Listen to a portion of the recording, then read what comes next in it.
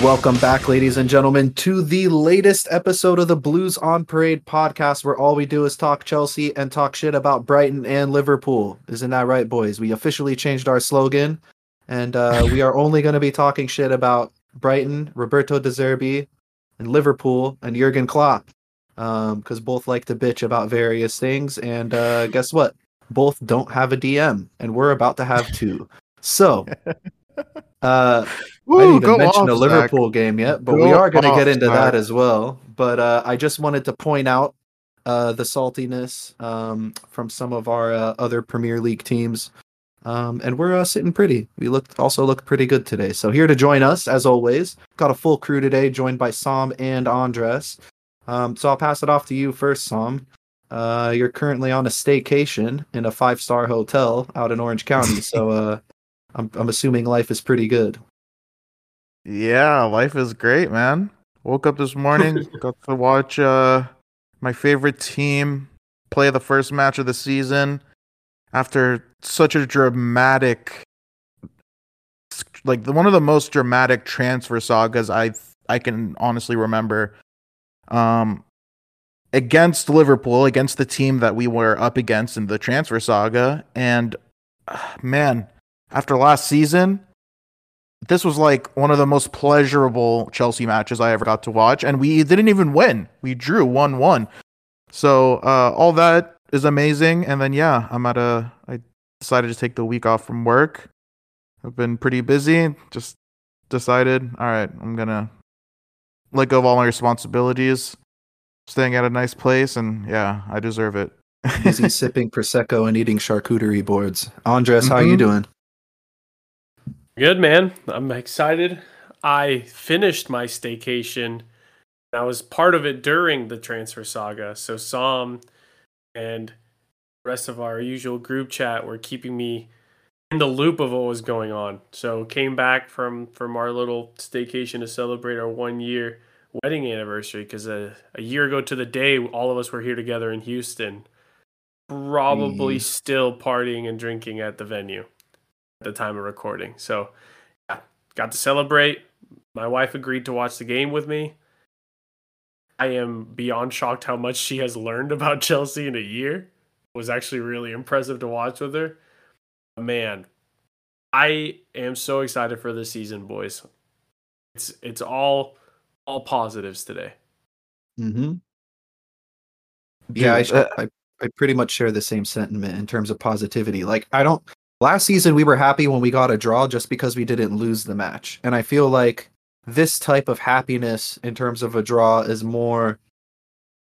I'm just excited to see what the future holds, because this team does look like they are fully bought into Pochettino's ideas and the identity that he wants this team to play with. It just seems like everybody is just unequivocally on board for once, guys. And it's just fucking awesome. Before we talk more about this match, can we talk about a little bit more about the Caicedo saga? Because that was one of the most dramatic things I've ever followed. Just, Andreas, you were... I don't know. I feel bad for you that you missed all of it, because it was so exciting. It all started on Thursday, where Chelsea, out of nowhere, they made a bid for Lavia, and it seemed like it just it lit up something deep inside Liverpool, and I don't know if it was out of pettiness, and I don't know if they would have made this bid if we didn't make the bid for Lavia, but they went over and above the 100 million asking price that Brighton had been asking for, and that we had been refusing to offer. And from that moment on, it felt like we lost him. We lost him to Liverpool. I mean, even Fabrizio randomly tweeted, it was late. It was probably 2 a.m. in England. It's more Caicedo news coming soon. And then he dropped the bombshell that he was going to Liverpool, went to sleep, woke up, to the news that Caicedo said, "I will only play for Chelsea," and that was, I don't know, that kind of was surprising to me, to be honest. Like, I'm gonna say that knowing that Chelsea's an amazing club, and we should have players that want to only play for us. But Liverpool, like, if we're being completely serious, it's kind of crazy they wouldn't even consider playing for Liverpool. So suck on it. Now at this point, yeah, we have. Oh, and then I didn't even mention the Tyler Adams thing. I mean, that's a whole story of itself. But I mean, now are we getting Lavia now? Is that what's going on? So I was back for this. So Saturday we wake up to the news that Chelsea has completely pulled out of the Tyler Adams deal. That was all that was said. And in the past 24 hours, we kind of find out that Chelsea's medical showed that Adams is actually not going to be ready within a couple of weeks. He's going to be ready to play in a few months. So due to his health, we pulled out of the deal. It wasn't that Tyler Adams saw the rumors and he said, "No, I'm not going to play." Now, yeah, the rumors are now saying that Lavia, after speaking to Joe Shields and even Eden Hazard, who was present at the game today, is ready to go all in on Chelsea, and medicals are rumored for tomorrow, as of meaning Monday. Joe Shields, formerly of Southampton, and Eden Hazard, fellow countrymen of Belgium. Just a backdrop for that whole scenario and the convincing. Yeah. I mean, this is finally Joe Shields' strength coming to the fore, isn't it? I mean, this is why we brought him in. He's a master recruiter. He's great at identifying young talent and bringing them to the club. And I think everything that I read said that him and Lavia's relationship was really healthy, and they talked regularly and they seem pretty close. So I feel two ways about getting him. If I'm going to be honest, I'll just kind of put my thoughts out there. Maybe you guys can bounce off of it. But Caicedo is obviously going to be the number one. It's going to be Caicedo, and Enzo will be our pivot. And we all love that move. Like, let's put that out there right now. Regardless of the price tag, he's on 8 years. It sucks that Brighton got everything they wanted. And some. And they got the sell-on clause. Yeah, they still managed to fucking weasel in a sell-on clause. Just ridiculous. Brighton still wins. Like, fuck them, but they won. Like, let's say that. But Zach, continue. Yeah, let's talk Lavia, because I think that one's a little bit more of a debate. Yeah. So the Caicedo one, I mean, we're all happy about it. He's going to change the way we play. It's just a matter of time before we start rolling teams over with him in the lineup. But the Lavia rumors, I would have been happy if we pursued Lavia as an alternative to Caicedo. I think, granted, he is a little bit younger, but he does have the Premier League experience. He has a full season under his belt. Tons of potential there as well. But at face value, it just kind of seemed like this was blocking a pathway to, some of the other young midfielders that we signed. I mean, I'm thinking of guys like Ugo Chukwu. I'm thinking of Andre Santos, especially more than the others, actually. Also, Caicedo, when he does come back. I mean, Lavia's only 19. This is a long-term type of signing that we look to develop over time and see if he eventually will fit, with the vision. However, I think if this move does happen, which it looks, all signs are pointing to it, we're going to have arguably one of the better backup DMs in the Premier League. But also somebody that can step in and help us play a 4-3-3 when Pochettino sees that to be fit. If it's a matter of playing against a team like, let's say, a Manchester City, who's going to hold a lot of possession, and we just need to keep a sort of solid defensive shape, I think deploying a 4-3-3 with a guy like Lavia and Caicedo, two natural ball winners, energizer bunnies on the pitch, you partner them with a guy like Enzo, and that midfield's essentially impenetrable. So on that front, I do like the move. On the other hand, it does block pathways for some of the younger players, but guess what? It's also creating a competitive environment here at the club. There's no positions that are guaranteed for anybody. And I think the fact that we have 2, 3, 4 players in some cases, in some positions, depth-wise, it's only going to be a net positive. Just for the sheer fact that we're creating competition for, multiple positions on the pitch. And the competition is class. I mean, Lavia is no joke. Liverpool was about to get him as their starting DM, and now he's going to be our backup. So I'm a little bit more okay with the move now that I think about it. One of our followers on the Discord did mention that if Paqueta is going for 100 million, then Caicedo for 115 and Lavia for 55 isn't necessarily bad business. That made the pill a little bit Point. easier to swallow. It's a great point. But Declan ultimately, Rice went for 100 million, right? yeah, Declan Rice went So I for mean, 100. that's just the market, you know. Yeah, That's it just the is. market. And the bottom line is, at the end of the day, we're adding quality to the squad. So as long as we're doing that, and let's not forget, Poch is getting his wish of 2 midfielders. I'm okay. Let's let Poch cook. The thing that you said about creating competition in every position, I might be skipping ahead a little bit, but I think this could be a good time to talk about the Kepa move because now at keeper position, like we thought that bringing in Robert Sanchez was great because for that reason that there's going to be competition, and maybe that brings out the best out of both of the keepers. Now with this loan move, I'm really confused about this move, to be honest, especially with no obligation to buy. It doesn't really make sense unless we're targeting another top keeper. There are rumors about Kasper Schmeichel. I think those rumors are dead now. I mean that name doesn't excite me unless we go after someone like Magnan or I mean maybe Bonu. Then it's probably the case that Robert Sanchez is going to be our starter the rest of the season, and I don't know how comfortable I am with that. You didn't I like mean, that little you didn't like that little pass today in the 89th minute? Well, yeah, and he came out to grab the cross. The bad one. I thought When you were he talking bad about. literally pass. passed it straight to Darwin Nunez. Bro, that Thank was God. scary. He passed it to McAllister, and McAllister found Nunez in the first pass. That was scary. Or Sabas, like whoever. But It was Nunez. Yeah. my thing is like Kepa would be coming back with 1 year left in his deal. So at that point, sure, we're not going to get profit, but also I think recently somebody like did the math. I by no means am an FFP amortization expert. Liverpool fans thought they were, and then today Terry Fleurs or whatever that journalist is came out and said we're actually in the net profit for the season in terms of FFP. So suck on that, Liverpool. But Kepa's almost paid for in terms of what we invested in him. So honestly, if he goes to La Liga, an easier league than the Premier League, where he was supposed to be the next big thing, and he balls out, then that confirms that he's gone. Like I get there's no obligation, but let's be real. Madrid was never going to sign Kepa. They have Thibaut Courtois coming back. Yeah, that's true. Who No, says that's very true. Sociedad, Athletic Bilbao again? Who knows? Maybe Oblak finally wants to leave Atletico Madrid. Like him Yeah. being in La Liga is, I think, best case scenario. Now, in terms of what happens to us, I think you're right. We need to get another keeper. I'm not sold on Robert Sanchez. I know that at his best, he was a good keeper and he was getting linked with top clubs.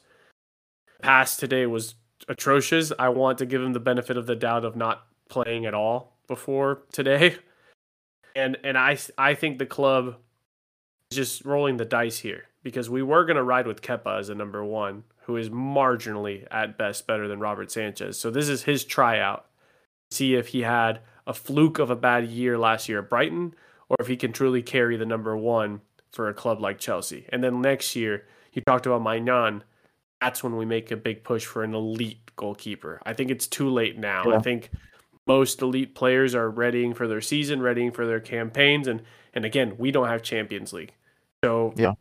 we would have had to get the buy-in from an elite keeper earlier in the summer, rather than week 2 of the Premier League. Yeah, I was gonna mention that too. I think it's a little late in the window to go after that elite top tier keeper. I think if we go after, let's just say like a Bonu, do we know what his value is, or have you guys seen any sort of like rumored transfer numbers for what he would potentially Mm-mm. go for? Because I'm just gonna start my rant and then you guys can interrupt me if you find it. But I don't necessarily want to go after a keeper that's, 20, 30, 40 million because like Andres said, we're not going to be able to lock down a top class keeper like Sam, you mentioned Magnan. That's not happening at this point anymore. AC Milan's team is very settled. They're planning on playing the entire season with him. I think if we go after a keeper, maybe not Schmeichel, but somebody on the older side, maybe with some Premier League experience who could step in the case that Sanchez has to miss a game or two, that would be ideal just to get us across the line this season. And then you go full on next summer and prioritize goalkeeper as, the main transfer priority. And then that's when you go after your Magnons or your whoever is going to be on the market at that point. I just don't think at this point in time. I mean, I'm looking across the market. Even Bonu doesn't necessarily excite me too much. I mean, as a shot stopper, he's great, but he has deficiencies with the ball at his feet. So it's like we're right back to the Mendy situation. I mean, that's why he got axed from the team in the first place. He was an elite shot stopper, but couldn't play the ball. So we're kind of stuck in a little pickle here. But at the same time, I think loaning Kepa was a no-brainer just because of the massive wages that he's on. And we already know who he is. It's not like if we keep him this year, he's going to show us anything that we haven't seen. And it's a win-win for us because if he does ball out, you turn around with a year left on his contract and maybe you can recoup some decent transfer value for him. And playing for Real Madrid, like the whole world is going to be watching him, So oh yeah, for sure. And Madrid's going to make him look good too. I mean, I know Militao just went down, but their defense is stacked and they keep a lot of clean sheets in La Liga. So if for all of the scouts around European football that are sort of stat based, Kepa's going to be I'm not going to say like top 5 keeper, top 10 keeper, but he's going to be up there in terms of percentages, in terms of clean sheets, in terms of save percentages, things like that. I mean, he's definitely going to be up there just because he's playing for Real Madrid. So, but the Robert Sanchez thing, I do agree with you on. Andres, I'm giving him benefit of the doubt here. I'm not going to really judge him until I see him play for 2, 3, 4 matches, and then we really see what he's about. I'm just going to kind of chalk it off to not really knowing the personnel just yet. And just FYI, Bono's like transfer, according to Transfermarkt, he's valued at about 12 million euro. Oh, okay, that's not too bad.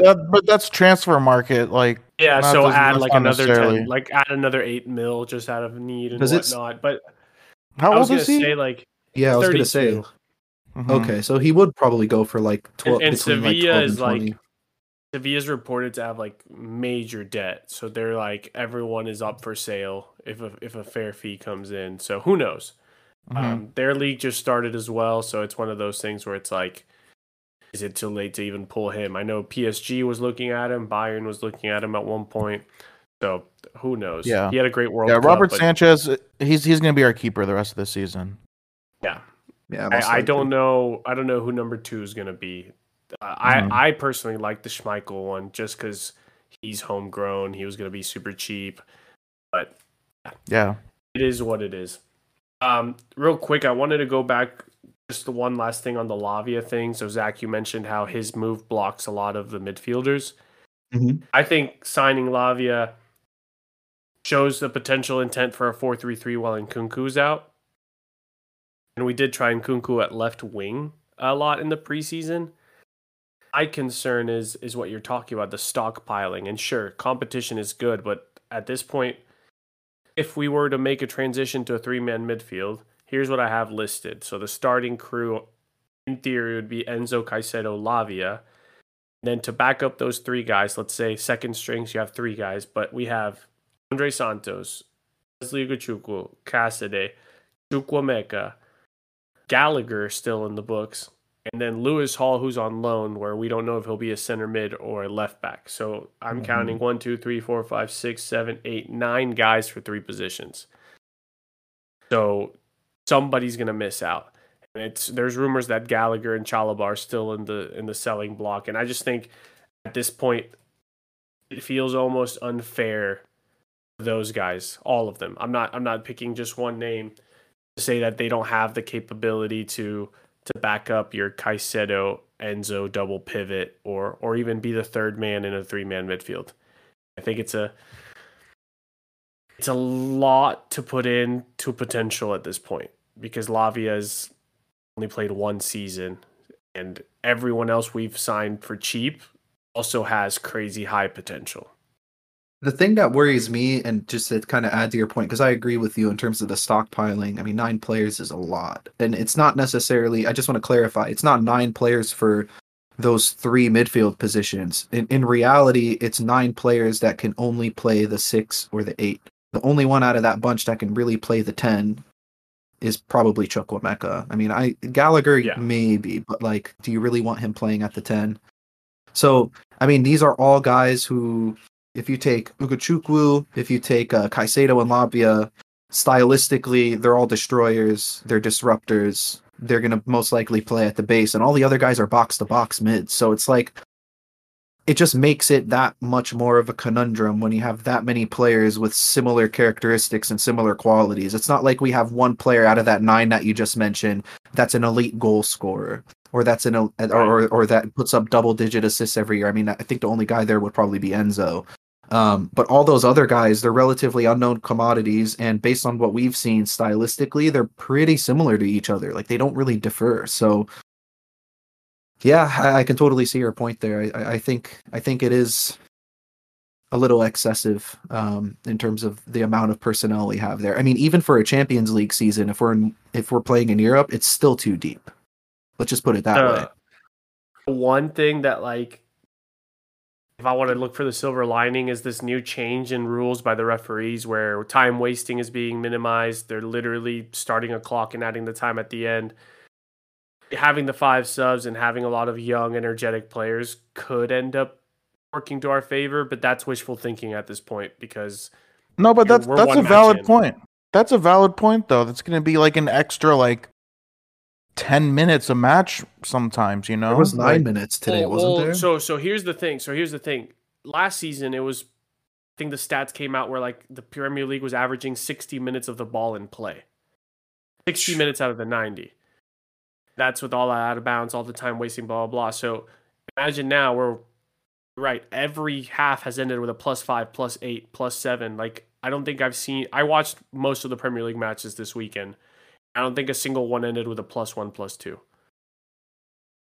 And again, add on top of all that if you're not going to rotate your players, injuries are going to happen. I mean, you had already Tyrone Mings went out. Eder Militao went down. Buendia tore his ACL. Like, you are working these guys into De Bruyne popped his hamstring. De Bruyne injured as well. So maybe it's one of those things where it's like, yes, we're stockpiling, and I know not all these guys are going to be in the roster by next week, but I don't know. I'm trying to stay positive because I really would like to see most of these guys succeed at Chelsea in the long term, but we know how it goes. We bought these guys for pennies. We can probably flip all of them for double the price tags, even if they don't ever step foot into this first team. I think the only one out of all, I'm not counting Caicedo, obviously, because he's young, but I'm not counting him as one of the young guys. But I think out of all the young players we signed, the toughest one to recoup the value for, if it doesn't work out, is Lavia. 55 million is a lot to flip a player that, unless he's homegrown, which he could be homegrown. I think he's academy trained by Man City. Yeah. Oh yeah. You don't. But I think it was at City for 1 year though. But if you're under the age of 20 and you get certain amount of starts, like Zuma became homegrown. It says right here, for those curious, Romeo Lavia would count as homegrown. He'd need to be registered to an English club for 3 seasons before he's 21. So he played for City in 2021. He played for Southampton 22. Now he's going to play for us in 23. So after this year, he'll be homegrown. If all of this goes through, of course. He'll be playing for us in 2023. I like the confidence. Guys, let's get to this Chelsea-Liverpool match. It's time to discuss what was probably the most fun 1-1 draw we've been a part of in forever. So Chelsea comes out with what we thought was a 3-5-2. With Sanchez in goal, 3 center backs in the lineup of Disasi, Thiago, and Levi Colwill, Reece and Chilwell. In midfield, we had Enzo, Gallagher, Chukwuemeka, and then in terms of attackers, Sterling and Jackson. Now, I thought it was a 3-5-2. During the match, I think we all were talking 3-5-2 for the most part. Poch came out and said that the idea was for Colwill to be the left back, Chilwell to be the left wing. That way they could prevent Trent Alexander-Arnold from being a threat when he joins the midfield in possession. Now, Sam, it sounds like you were actually on top of this while watching the match today. Sorry, I was trying to press the unmute button. I actually noticed this more on my second watch through. I rewatched the match, just like I'm still have it on. But I thought it was a really interesting decision by Pochettino to put out this formation because I don't think any of us expected it. I know for a fact Klopp did not expect it. We never saw this in the preseason. Shout out to him for honestly I think he put on a master class against Jurgen Klopp, which is very, very impressive for his first match. I'm really happy with that. But with Chilwell, I mean, sorry, like I noticed like a lot of times in possession, Gallagher, he was playing by himself. Like he was the deepest midfielder, and then Enzo pushed up next to Chukwuemeka. So it was Gallagher and then Chukwuemeka and Enzo up front with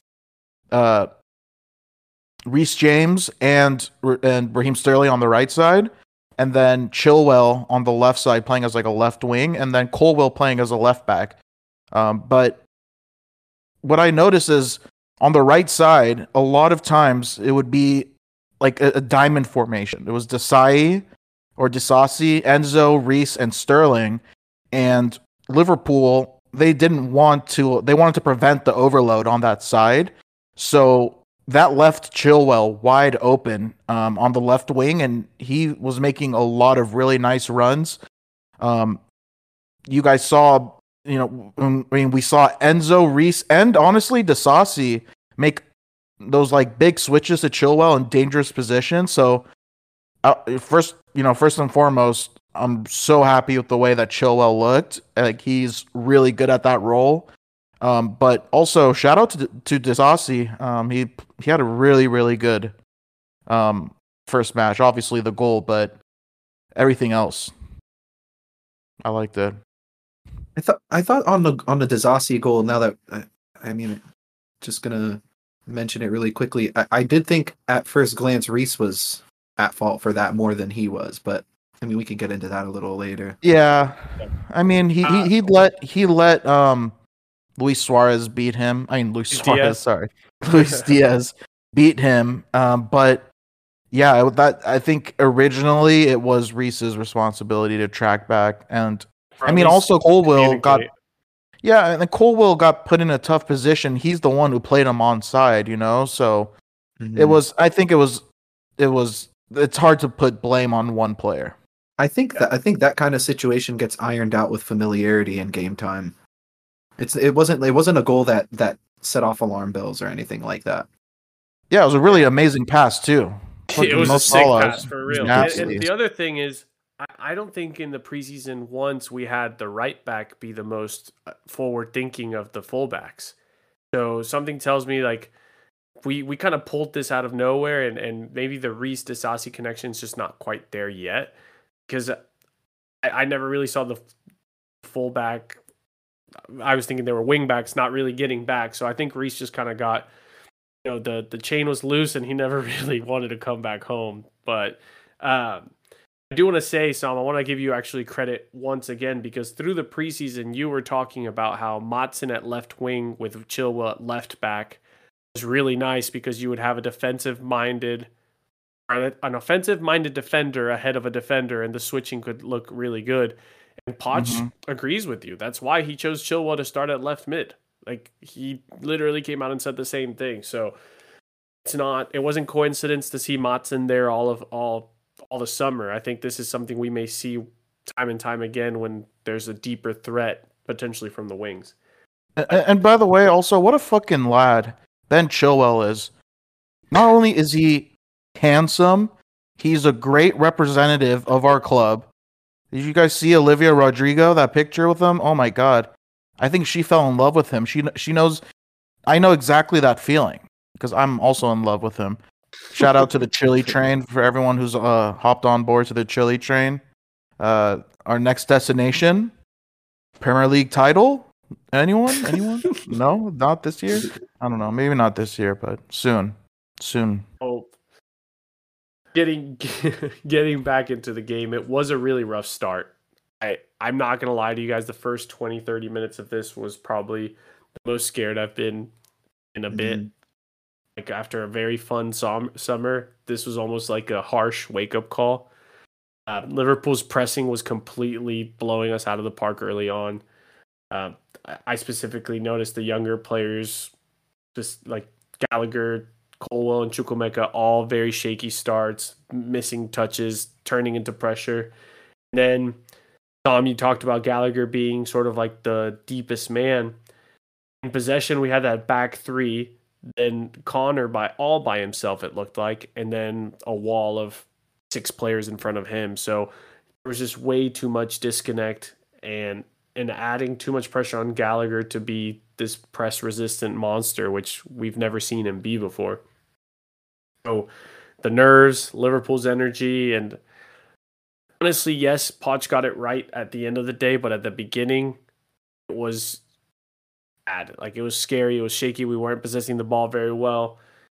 And I mean, it was almost like a perfect storm against us.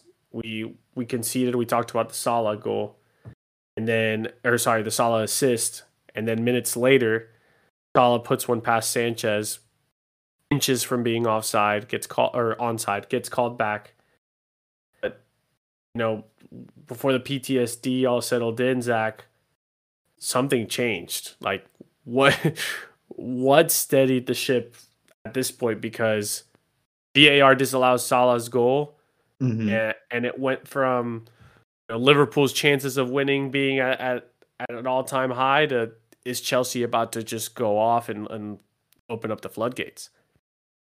Yeah, it's hard to pinpoint and say one specific thing changed, because I think there was a few things that happened.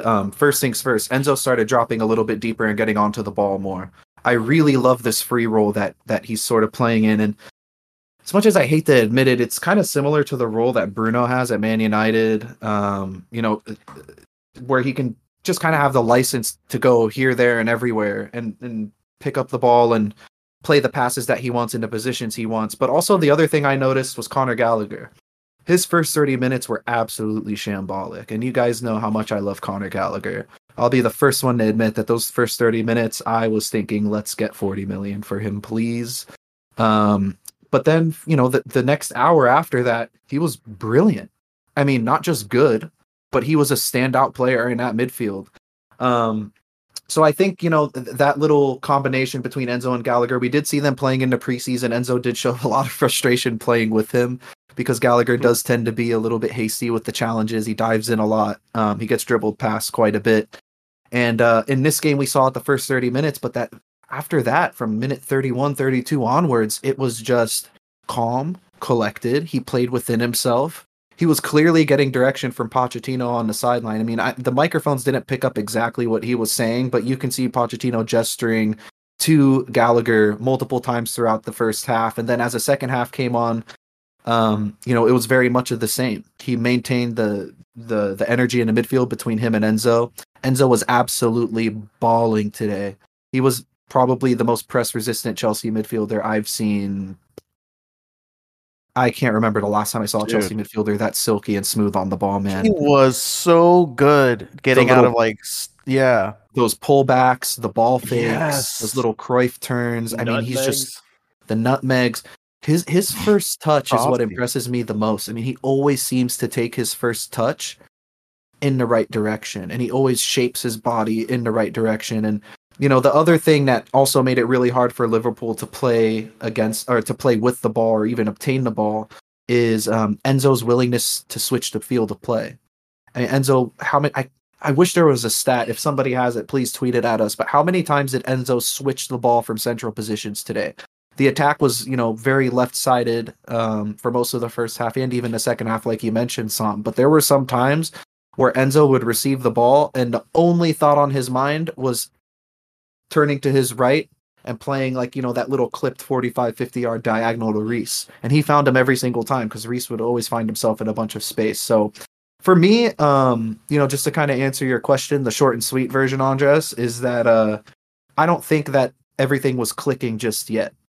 After the 30-minute mark, it really seemed to click. The players seemed to understand their roles a little bit better. I think, accountability is a huge thing. These players do take accountability, and it shows a lot of character, something that we haven't had in, 2 seasons now.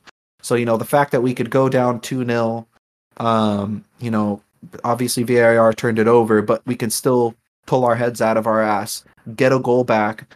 And honestly, I mean, Sanchez didn't even have to make an official save today. We should have beat Liverpool, just like we were saying before the podcast. If Nico Jackson sneaks that front post run past Allison instead of smacking it over, we would have walked away with a win. So, it's a mix between character and a mix between, things finally clicking with these guys. And I think as time goes on, we are going to see those little combinations of chemistry start to develop. Like you mentioned, Disasi and Reese is not quite there yet. That's just a matter of time. I mean, Chilwell and Levi Colwill already look like they have a really good understanding with each other. And the rest is just going to be history. We're going to see throughout the rest of the season how this team develops. I expect to see more performances like this where we do show character, and there are going to be matches where we come in first 15, 20 minutes, teams are going to be all over us, but based on what I saw today, I'm fully confident that we could face adversity and ultimately beat it. And like Enzo looked like this with Conor Gallagher playing as the, basically like defensive mid. Imagine how he's going to look when Caicedo comes in. When he knows he has cover, it's going to be nuts. But just to quickly touch on Gallagher, this was his best performance in a long time. He looked calm, composed.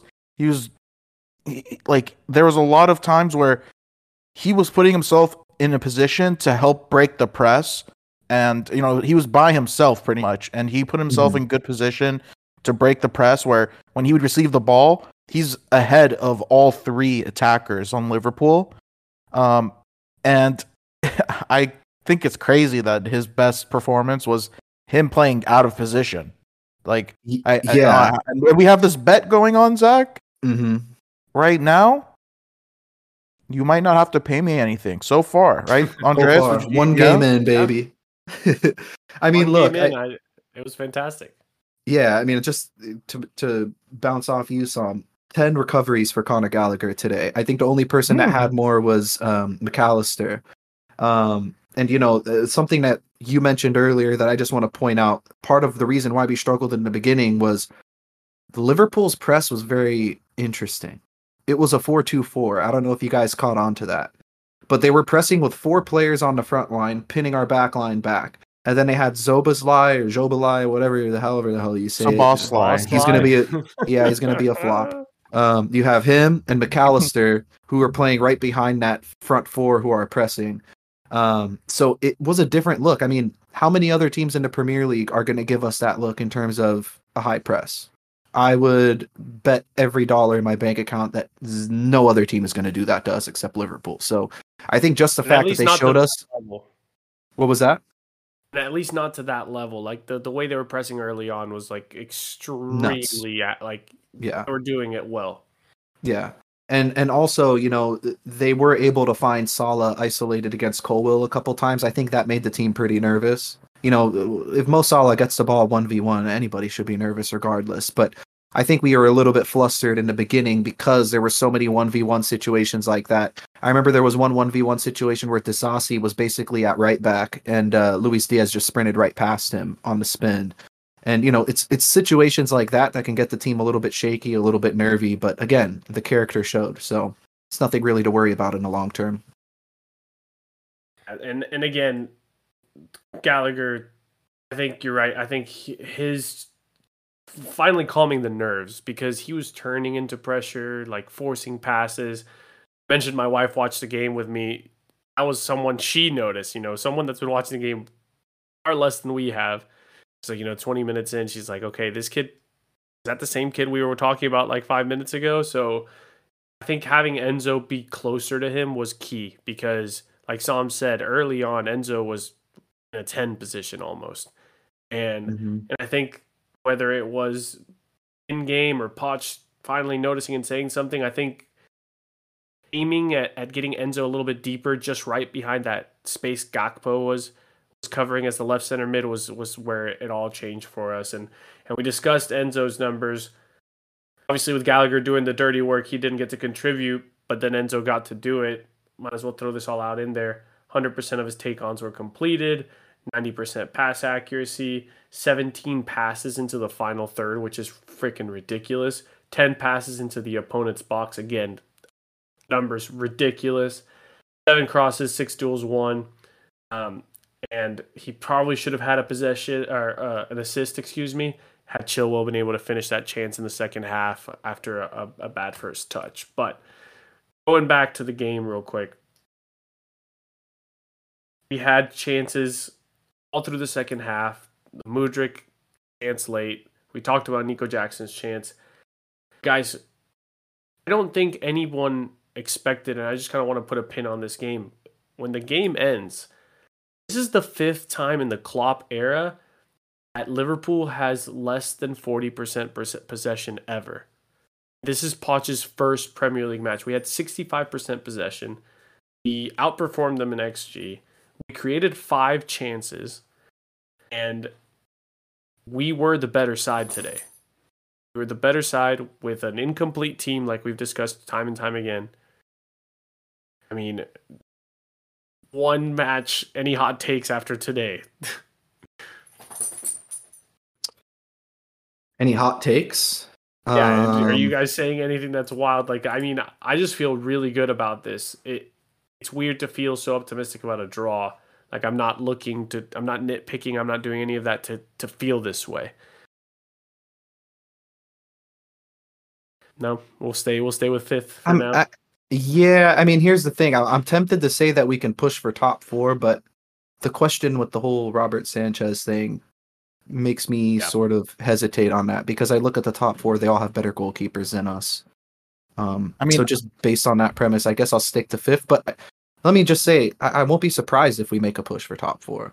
Like it wouldn't surprise me whatsoever. And I already made my bold claim. I said the Chili Train's next destination, Premier League title.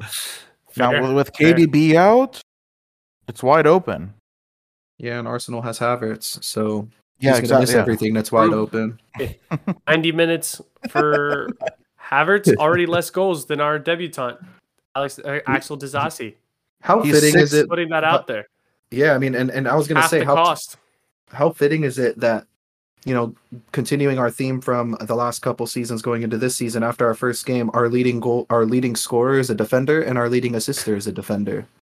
So it's very Chelsea, very Chelsea. Yeah, I thought things were changing. Guess not. Right, but one last thing on Disasi. Michael at like Michael 9 asked us, did you see enough from Disasi for a Colwill Disasi first choice partnership with Silva's limitation? If not, what do you need to see? Sam, I'll start with you.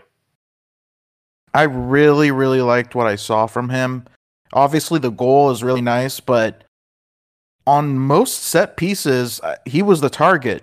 Like, I think that's going to be a huge threat moving forward, and I'm looking forward to that.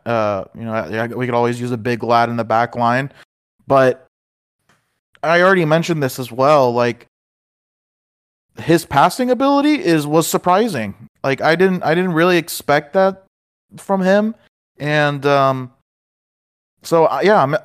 think we already discussed this, like, even before watching him play, that's probably the plan.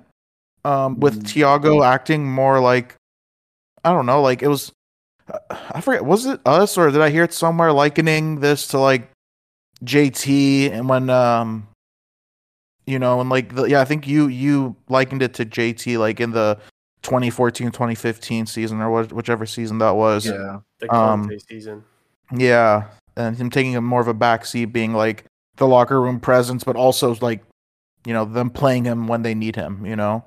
So I don't need to see much more, to be honest. Like, I think that's probably going to be our game plan, and I'm comfortable with that. I think positionally, obviously, Thiago Silva is next level, but he's next level when you compare him to any other center back out there. So it's not really saying much. But I mean, based on what I saw with Disasi, you know, the size, just the sight of him is intimidating. He is built like a brick shit house. I don't know if you guys saw pictures of him after the match. He took off his shirt, and the dude looks like he could bench press the entire freaking planet. He's huge. But you know, that was the first thing I noticed, was just his athleticism, right? Especially on the corner kick goal. And it wasn't just the goal that he scored, it was every corner that we took, he was challenging for, and he got pretty damn close to a couple others. So, you know, the fact that he's a threat on set pieces, we already talked about it in our last podcast, or maybe the podcast even before, when we talked about the signing itself. But just the ability to win the ball in the air, to add that size and to add that physicality to our team, which was really lacking prior to his arrival. That's going to be a huge asset for us in the future. And to just touch on his passing, the zip which he plays the ball with is just a sight to behold, right? And we talked about and all of the reports coming out of France, leading up to his signing and everything, was saying that Badiashile is the more polished technical center back, and Disasi is more of like your destroyer. He's your intimidator. He's the guy that's, going to be flying into all the challenges. And what I saw today was very silky smooth from Disasi, especially when he was on the ball. I mean, I forgot who he played. I think it was to Chilwell. He played like a 60 or 70-yard diagonal in stride. It was arguably the pass of the game behind Salah's. When I was talking about his passing ability, that's the main one I was thinking of. Yeah. And the fact that he's willing to play those passes, and the fact that, and this actually goes for our whole back four, Colwill, Thiago, and Disasi specifically, whoever winds up playing center back, there is no hesitation to bypass the midfield when that needs to happen. And that's what we saw today with Liverpool. They had such a hard time reading our pattern of play, because sometimes we would go through Enzo, sometimes we would go through Gallagher, and then at other times we would just play it straight to Sterling or straight to Jackson.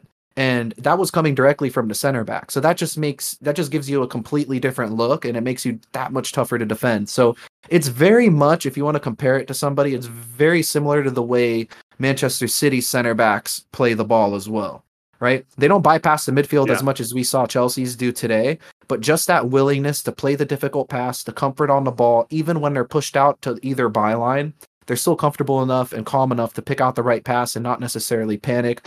Or what drove me crazy last year was the fucking back passes. Hardly saw that today.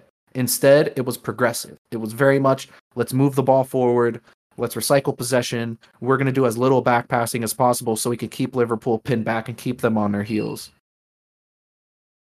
Yeah, for me, it literally just needs to be a couple more matches next to Reece. I think it will be the right center back. He needs to figure out that when is Reece going to bomb forward? When is Reece going to stay back? When is he going to allow me to dribble up into space? That's all I need. And honestly, if he's starting match one, it's not going to be too long until he's consistently starting.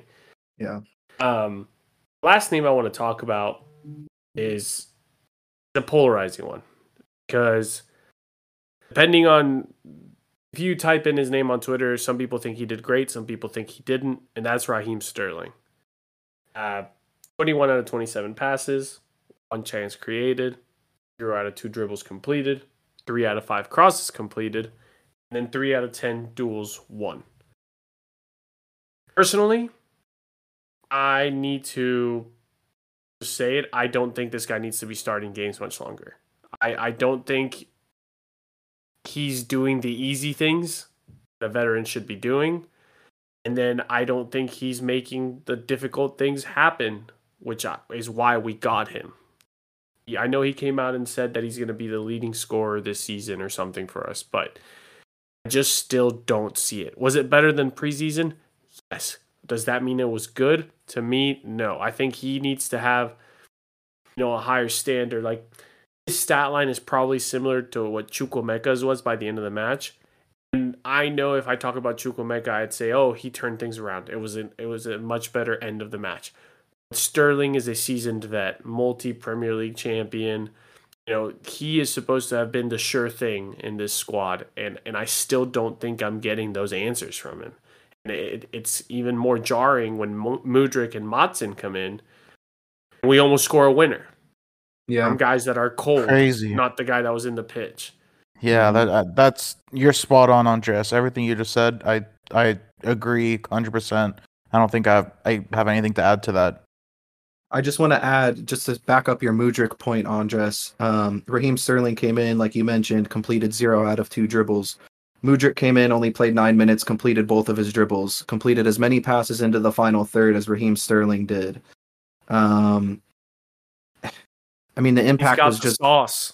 The impact was just there to see. No, but he has the sauce, but to add to that, he has the confidence, and I don't think Sterling has that confidence.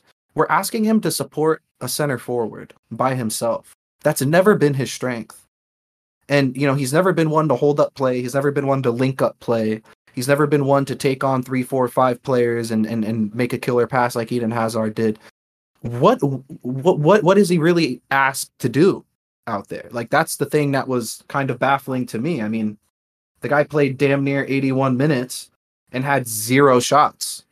And this is coming in a match where Chelsea as a whole took 10 shots. We had 5 big chances. You are playing as one of our 2 center. You're one of only 2 natural attacking players out on the pitch. You managed to take 0 shots in 81 minutes. You couldn't even complete a dribble. He's playing the same role as Ben Chilwell. And Ben Chilwell outperformed him significantly. We had 2 left backs outperform Raheem Sterling in the attacking sense today. That's Saudi Arabia, please call. We are available for Sterling. I don't really have anything else to add. I just wanted to double down on he was shit. I don't think we've disagreed. I think this was a boring episode. I think we're all in agreement on everything that we've talked about so far. Well, hopefully I can change that because we're going to get into some Twitter questions now. But before I get to those, let's end on some positives. I'll give some shout outs to some people that tweeted at us. We'll start with Kevin McGrath. He's saying massive positives all around. Can't help thinking Nkunku would have relished all that space out there today. Incredible bad luck to lose him. He thinks we're going to need to sign another 10. Ron was saying how good was Enzo and how much better is he going to be once we get Caicedo in.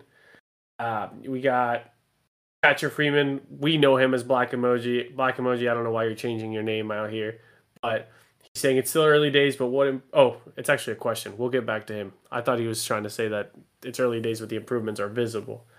And then John Nomics, first game in a long time, super entertaining. Enzo immense. Gallagher, for all his faults, put in one hell of a shift. Sterling cared. Back 3 needs some work. Too many gaps with the levels of fitness are beyond what we saw last season already. So overall, everybody agrees that it was a much better performance. And again, not much disagreement from what we discussed today. So I don't think we're out of turn with a lot of the things we said today. But I want to ask you guys some questions, and we'll start with Black Emojis. He says it's still early days, but what improvements have you seen compared to last season? What things on the pitch have we already changed up? And I just want to say the directness of play, the willingness to just go slice down through the middle. I'm thinking specifically Enzo found Sterling, and then he just made like a 30-yard run and got the ball back, and it was a very vertical buildup of play. It went from the back line to Enzo to Sterling back to Enzo. That sort of thing would have been Haram last season. So that's the one thing I'll say. I'm gonna say we upgraded on Kai Havertz. Nico Jackson is light years ahead of him, I think. Honestly, in one match, he missed a couple chances that were kind of Havertz-esque, but I mean, he was making. What was that? He bodied Van Dijk. Yeah, he bodied Van Dijk. Yeah, he was sprinting him up until the last minute. Every single run he made was like he was making a variety of runs, and he just wasn't doing the same thing over and over again. So he kept the defense kind of on their toes. Oh man, I'm really happy with him. That first goal, it should have came today, but it'll come soon. I'm gonna double down on the character argument. I think the fact that we have character this year is huge. We have players that are willing to do the extra work. We have players that are willing to fly into the tackles. The guys that are willing to put their bodies on the line. It's just a total far cry from what we saw last year. I don't look even with Sterling. Granted, we talked all that shit about him. Like, I don't look at any of these players and say he's disinterested or he's not motivated. Whether or not some players are ready is a different argument. But in terms of everybody being on board and buying into this Pochettino system, it just doesn't look fabricated. It looks like this is real. This chemistry that we're brewing is intentional. Like our friend Lucia said in our text, it stuck with me. Our friend said that me and Sam have a group chat, and he said that the chemistry is intentional. Like, it feels intentional. It doesn't feel like it's forced. So that's something that, we haven't had that in probably since the Conte's first season. So that's a sight to behold in its own. So yeah, I'll stick with the character side of things. These guys have balls. Next, we had a couple questions regarding our midfield, specifically Colin Blues Forever and also Chelsea Bance wanted to ask us about the fact that Leslie came on instead of Andre Santos. And here's how I want to take it. It was the 90th minute when he came on. It's 1-1. And Liverpool has still on the pitch Konate, Szoboszlai, Van Dijk, and now Darwin Nunez. So height on the pitch. I don't think this is a testament to Poch rating Leslie Ugochukwu higher than Andre Santos by any means. I just think it's obvious that he needed height to finish out the game. All he was there for was to clear headers and played a grand total of 5 minutes. So I don't think we need to over analyze that. I don't know if you guys think anything differently there. I mean, some people were speculating that it's like sending a message to the board because if he plays Andre Santos and he balls, then maybe the board thinks we don't need a Lavia. I don't buy into that too much. I just wanted to throw it out there that that's the sentiment of some people. I think it's just a matter of shoring up the game with a defensive-minded player who has the right qualities to close out a match. It's that simple. And he also, we got to see a lot of Andre Santos in the preseason. We didn't see any of Leslie, so maybe it also was an opportunity for him to see how he looked like with the rest of the team. Now follow-up question from Chelsea Vance then. Let's say Lavia does happen. We know Caicedo's coming. Perfect. Let's say Lavia does arrive. Does anyone in our current midfield, one, maybe two people, get the axe? I think Leslie's off to the league on. Like, I think that loan is happening. But do you guys think anybody else faces a chance of leaving at that point? Let's say it is Caicedo plus Lavia. I'm gonna say my boy Gallagher. He's probably gonna be gone. Not because he's the worst out of the bunch, but just because we could probably recoup the most transfer value for him. There's a lot of interest around the league. It'll be very easy to find a deal. I mean, I've already had 2 or 3 inquiries for him so far, and like you said, Andres, I think Ugo is gonna go as well. Leslie, I think he's gonna get that loan to Strasbourg and finish up his season there. So I'll go with those 2 guys on their way out. Yeah, and Gallagher is also the only player in the midfield who Chelsea would actually sell out of all those players. Like, Chelsea's not going to sell anyone else. They're not going to sell what's his name? Andre Santos. Yeah, it'll be a loan move. So I think it does make a lot of sense, and I'm for it. Honestly, it's going to be a little. I think it might be a little bit too much depth. Yeah, it feels a little too cutthroat. It sucks because right as we get a good performance out of Gallagher, it's almost as if we're pushing him out the door. Yeah, maybe that was a good sign. It bumped up his value maybe like $2 million. Maybe. Now, before we get into the West Ham preview, I had a question from Earl of Chelsea. Let's see, Earl. How many points over the next matches? Our next 8 opponents are West Ham away, Luton, Nottingham Forest at home, away at Bournemouth, Villa, away at Fulham, away at Burnley, and Arsenal. Because I've gotten to look at it, I did the quick math for me. I think out of this, I would say 19 points. What did you say, 17? 19. That is 6 wins, 1 draw, 1 loss. Damn. Yeah, I'd have to agree. I think. And the losses against Arsenal or what? That's where I give it a go. Yeah, sure. Arsenal being the one game where I'd be like, okay, it's okay if we lose that one because they're more of a. Fuck that. We're not losing against Arsenal. No. Again, I'm talking about 1 week. We still don't know what this team looks like with Caicedo. Yeah, that's going to be eight matches from now. So. Right. It's a long way to go, but if you're asking me a minimum, I'm saying 6 wins, 1 draw. West Ham, they were a relegation team last year. They may lose Paqueta. Luton is Luton. Forest, Forest. Sorry, Bournemouth. They're like gonna be very like high press, and if we can just get around the press, that could be a fun one. Villa got trounced by Newcastle, and Buendia tore his ACL, and then they lost Tyrone Mings as well. Fulham, not really concerned. Burnley should be able to handle Burnley, and then Arsenal being the tough one. Yeah. Yeah, I'll agree. Let's say What's there's a the stumbling maximum? block in 24? 2 losses. 24 points. 24 being the 20. max. Yeah, I think that's. I mean, if we could, I could see us going unbeaten, honestly, throughout this 8-match. Like Villa is going to be a tough one at Fulham. You never know, but I think for the most part, this is a really easy start to the season, which is great for us. And we're going to get into the West Ham preview right now, but I mean, yeah, they did not improve. I think the only transfer they made was Edson Alvarez, right? Like up until then, like they hadn't made a single move. Oh yeah, they did bring in Ward-Prowse too. Okay, yeah. I don't know if that's. Did they not finish off the Harry Maguire signing?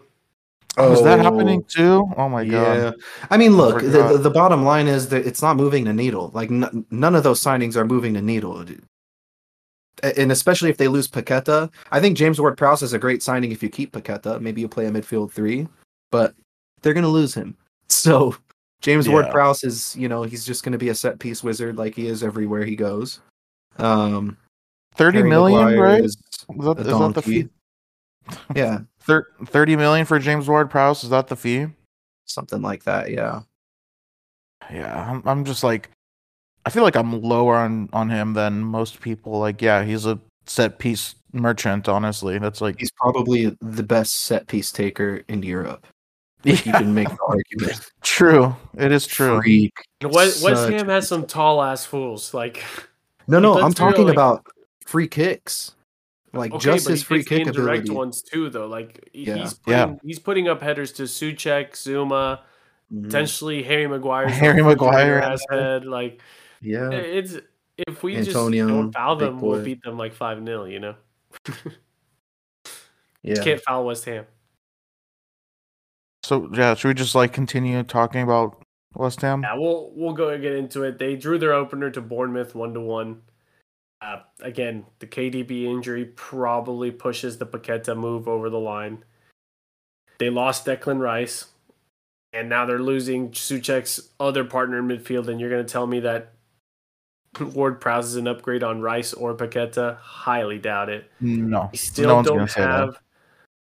They lost Scamacca. I think he's off to Atalanta in Italy, so it's just Mikel Antonio who... I'm trying to get at is that this team is a Danny Ings too. Is a Jared Bowen. It's Jared Bowen, and that's it. To me, that's the one player to keep an eye out on. He had a nice goal. Did you see that goal he scored? From distance, yeah. Yeah, but that's what I was gonna say. Is like the type of goal that they scored. Like, I'm looking at their stats. They created one big chance all match against Bournemouth. So I mean, if you look at the way we defended against Liverpool. Robert Sanchez didn't have to make a single save against one of the best attacks in the league. We should be able to put West Ham in our pocket, neutralize them, pull their pants down, and smack them around a little bit. No. Yeah, and let's also give them credit. They just won a European trophy last season, so we got to give them a little bit of respect, even though they almost got relegated. David Moyes, European champion. Any score predictions here? I think my score prediction from last week is probably more suitable for this week. But I don't think we'll concede. Did you say 3-0? I'm going to say 3-0. Yeah. Are we all going 3-0? Dude, we all agree on everything. This is really not bad. Fun. Not fun for the listeners. Wait. We have Robert Sanchez, guys. So I'm going to say 3-1. As long as James Ward-Prowse doesn't get a free kick, it should be 3-0. Actually, yeah, there you go. That's another thing to put in there. All right, since we all agree, how about this? Throw out some names for goal scorers. Nico Jackson. And I'm going to say another defender gets on the score sheet. Yeah. Ben Chilwell again. Or Motson. You guys are missing the vision here. It's gonna be defenders scoring, like center backs. Again, we're gonna get another center back on the score sheet. I think Levi gets his debut goal. He's gonna get redemption for the 2 Dortmund misses. Oh, how nice was Thiago Silva's little back pass to him? Yeah, that was the center back to center back connection. That would have been one of the best center back assists I've seen. That was so nice. But yeah, no, why not? Let's get some more defenders on the score sheet. I'm going to throw something out there. So I said Nico Jackson gets one. I said a defender gets another. I think Mudryk finally gets his Premier League goal. I think it's a good shout because I'm looking at West Ham's fullbacks. I mean, he's going to rinse Emerson and he's going to rinse Soufal. So I think Mudryk could cook next week. God, I hope he starts. He deserves it. Yeah, he should have started. 4-2-3-1, play him on the left or the right, please. And boys, next week, this is Caicedo time. Let's go. Any expectations for him to have a debut next weekend? He won't score. Maybe not, but... Oh, no, I mean start. Are we I just think he foregone starts for conclusion? sure. He starts immediately. He has to, yeah. Yes. 100 million, I think he has to. I think he will has to, start. yeah. I mean, we brought in Enzo, he started immediately and never... He never sat. Never looked back. He never. Yeah. I mean, maybe we start him. minute. Maybe we start him, but I don't think he plays the full 90 because he hasn't been with the Brighton squad. He's probably just been training on his own. So I don't assume that he's like match fit 90 minutes. He could probably go for a good 60, 70. He played 1 or 2 preseason matches, I think. Did he? Yeah, he played some matches in the preseason. Oh, yeah. Okay, then maybe. Either way, it's like if we're winning 3-0, he doesn't have to play a full 90. Yeah, right. I want an Andre Santos debut too. I want an Andre Santos sighting. He's I'm like sure. the one squad player that I want to see a lot of this year, but I don't know if it's going to happen. If we're up three goals, you better believe that we'll see midfielders get rotated. I hope so. The way we press, I'm telling you, we're going to be using these subs a lot more than people think. Anyway, Zach, you want to close it out for us today? Yeah, I mean, that's pretty much it for this week's pod. If you guys are still listening, make sure you follow us at Blues on Parade. We do post the questions tweet at the end of every podcast. Or at the end of every match, actually. So make sure that you're keeping track of our Twitter account. If you want to ask us questions, be included on the podcast and shout it out, just like these lovely listeners were this week. Make sure you comment on that tweet, write your question, or just if you want us to talk about a basic topic, include that as well. Until next week, guys, keep the blue flag flying high.